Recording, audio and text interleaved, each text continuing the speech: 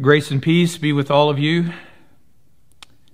It's good to be with you again this Lord's Day, at least in spirit, if not in body.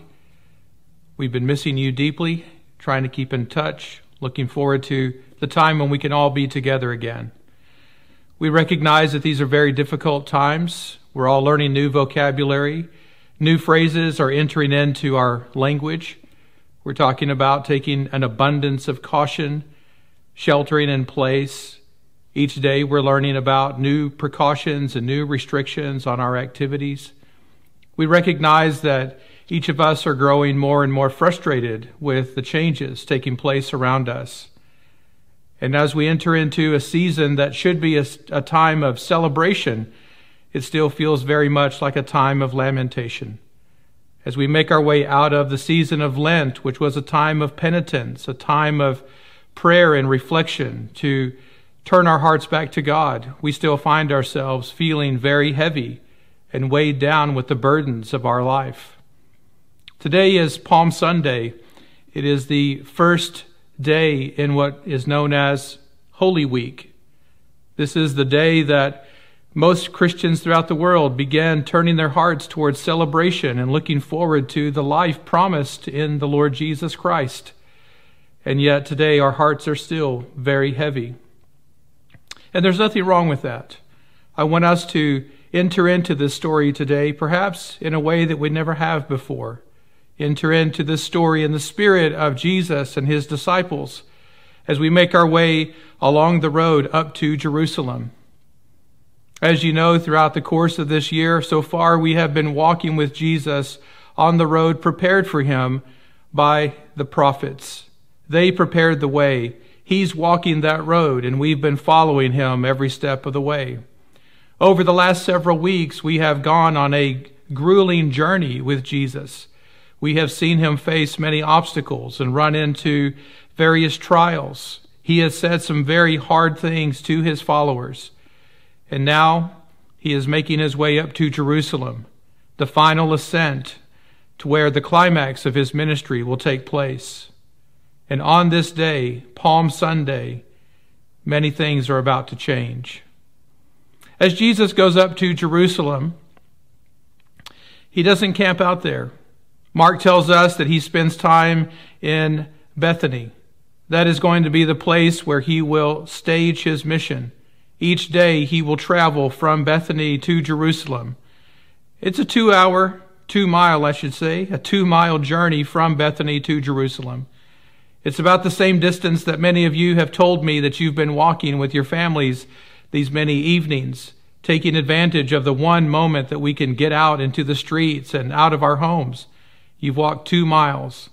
So imagine Jesus walking that same distance, not once, but twice every day. He walks that distance to Jerusalem so that he can spend his days teaching and preaching, debating with religious leaders, trying to convince people to turn their hearts to him, to change their lives. He heals people. He cleanses a temple. He does all kinds of things during the course of Holy Week. Day in, day out, he makes his way from Bethany to Jerusalem and back again. But today is Palm Sunday, and he's making his way into Jerusalem riding on the colt of a donkey. A strange choice of vehicle for a king, and yet Jesus rides the colt of a donkey into Jerusalem.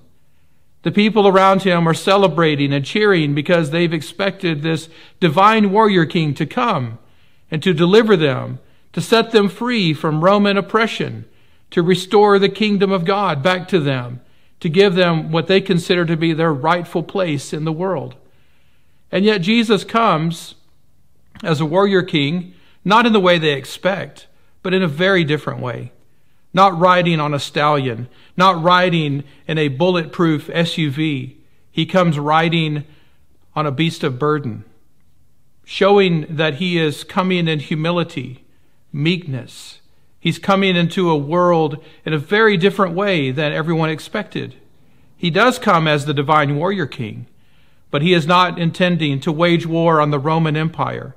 He is intending to wage war on the cosmic forces of evil, the world, the flesh, and the devil. and the cross will be the stage, the theater of that warfare. But in the days leading up to it, Jesus appears as a king riding on the colt of a donkey. Theologians and pastors speculate as to why Jesus selected a donkey, and they give all kinds of interesting reasons for that. But the Holy Spirit tells us the actual reason, and it was simply that he might fulfill the words of God spoken through the prophets. The prophets who said that the king would come, and he would bring salvation, and he would come humbly and meekly, riding on a donkey, on a colt, on the foal of a donkey. Now, all you little kids out there, all of our little brothers and sisters in Christ, I want to encourage you to do something that I think you will find to be very cool.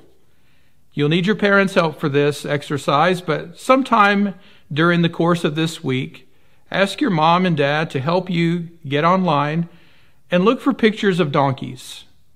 And when you look at those pictures of donkeys, make sure that you look at the backs of those donkeys. Don't just look at their faces, and don't just look at their legs, but make sure you look at their backs. And you will find that most donkeys have a very distinct mark on their backs. I'm not going to tell you what that mark is, but when you find it, when you see it, I want to encourage you to let Pastor Zach and to let me know what you have found. And that will be your homework assignment for this week. I think you will find it to be very cool. Well, Jesus is making his way back and forth from Bethany to Jerusalem. And one of the interesting things about that is he has to cross the Mount of Olives every time he does that. And this should be a signal to all the people living in Jesus' day that something new, something interesting is happening. The prophets had said that when this divine warrior king comes, that he is actually going to come from the Mount of Olives to Jerusalem.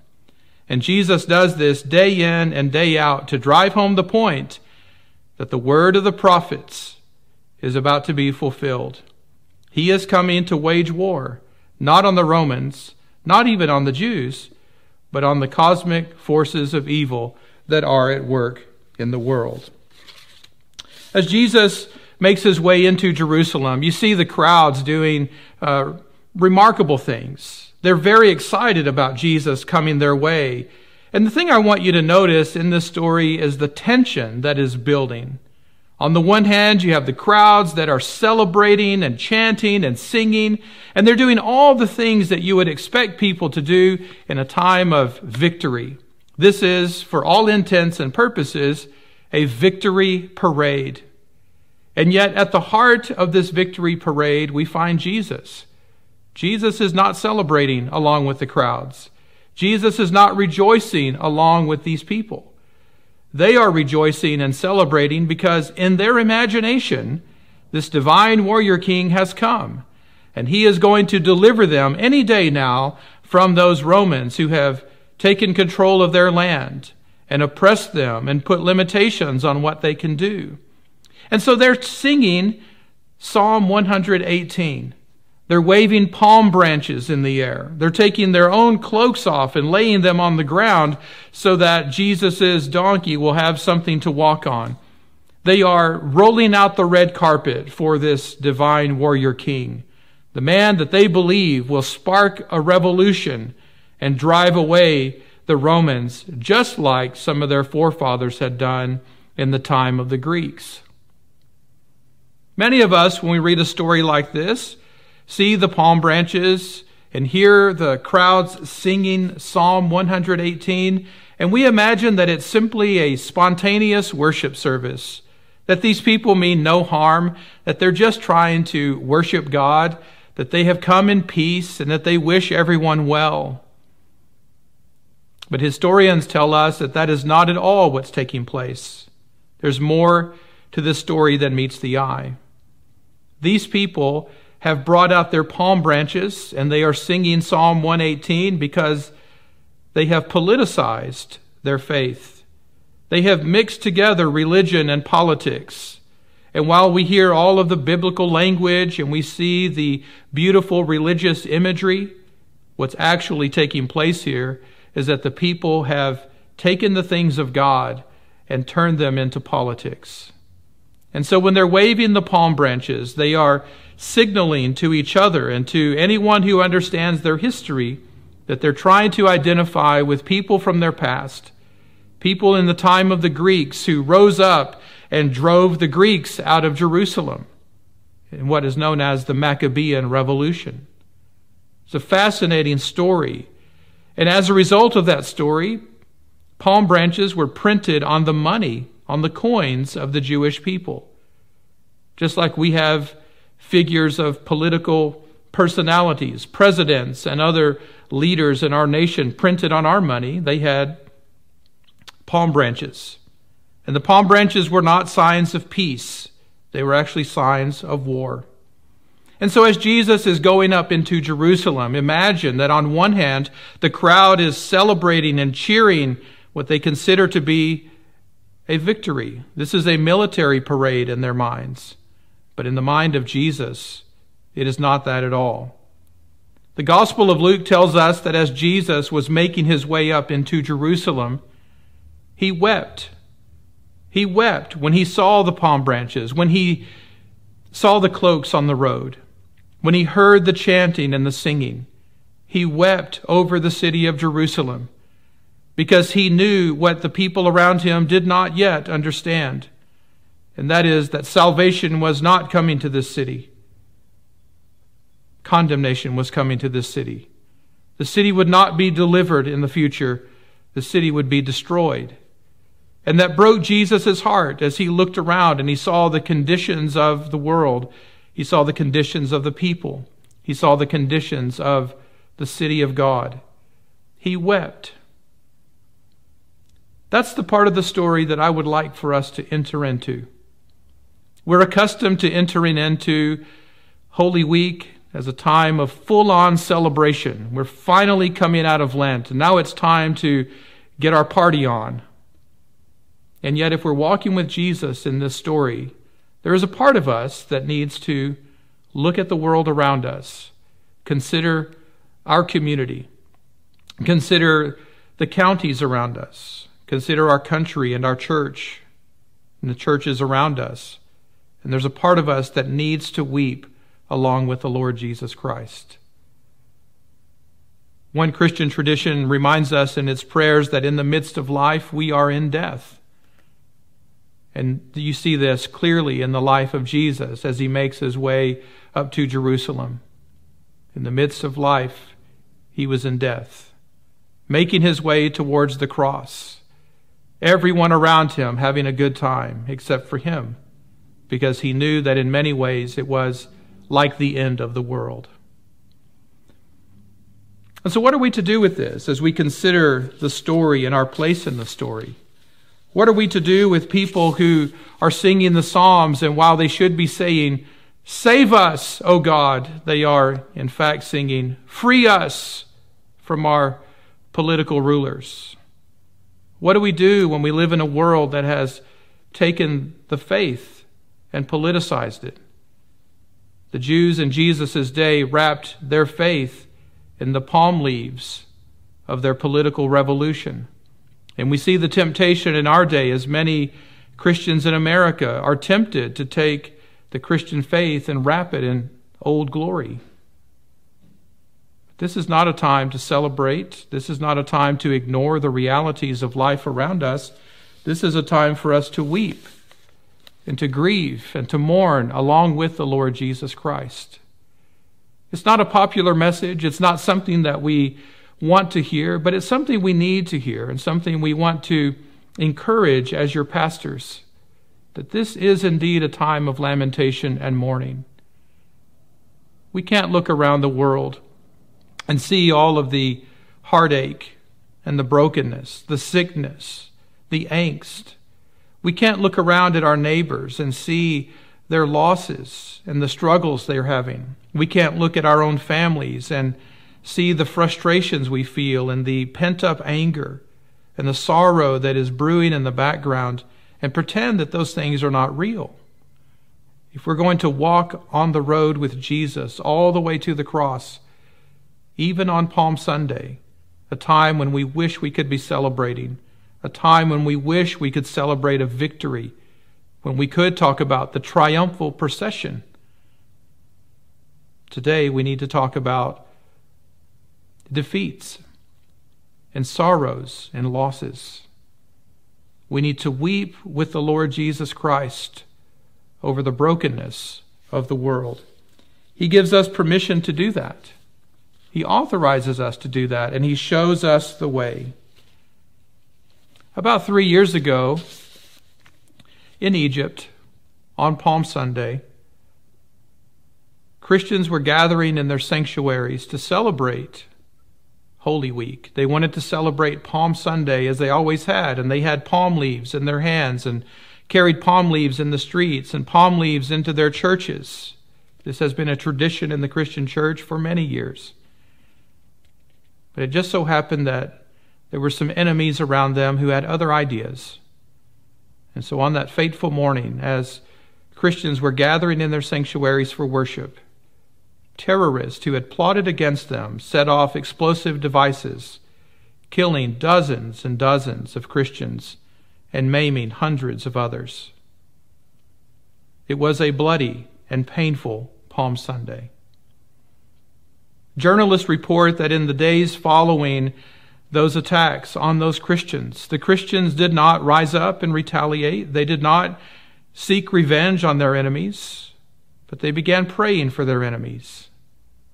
And one of the most remarkable things they did is they went to the streets in front of these churches that had been destroyed in some measure by these explosions. And they began to cling to their faith, reciting the Nicene Creed, which they had done many times before. One journalist said, "Their hearts were broken, but they still kept the root of their faith. They did not become overly politicized. They did not lash out at the extremist with like-minded violence. They remained spiritually focused." And I think that it's important to recognize that during this Holy Week. I want to encourage us to do the same. I want to encourage us to fix our hearts and minds on the Lord Jesus Christ, to enter into his sorrows, enter into his sufferings, and walk with him this week with all of the trials and tribulations that came upon him, to identify ourselves with the one who would bring salvation to us, but recognize that he brought salvation to us with a heavy and broken heart. Unlike worldly kings who flaunt their glory and their power and lord it over the masses, King Jesus rides into the city of God on a colt in weakness with weeping. The great King comes to serve and to give his life as a ransom for many. That means he's coming to purchase redemption for his people.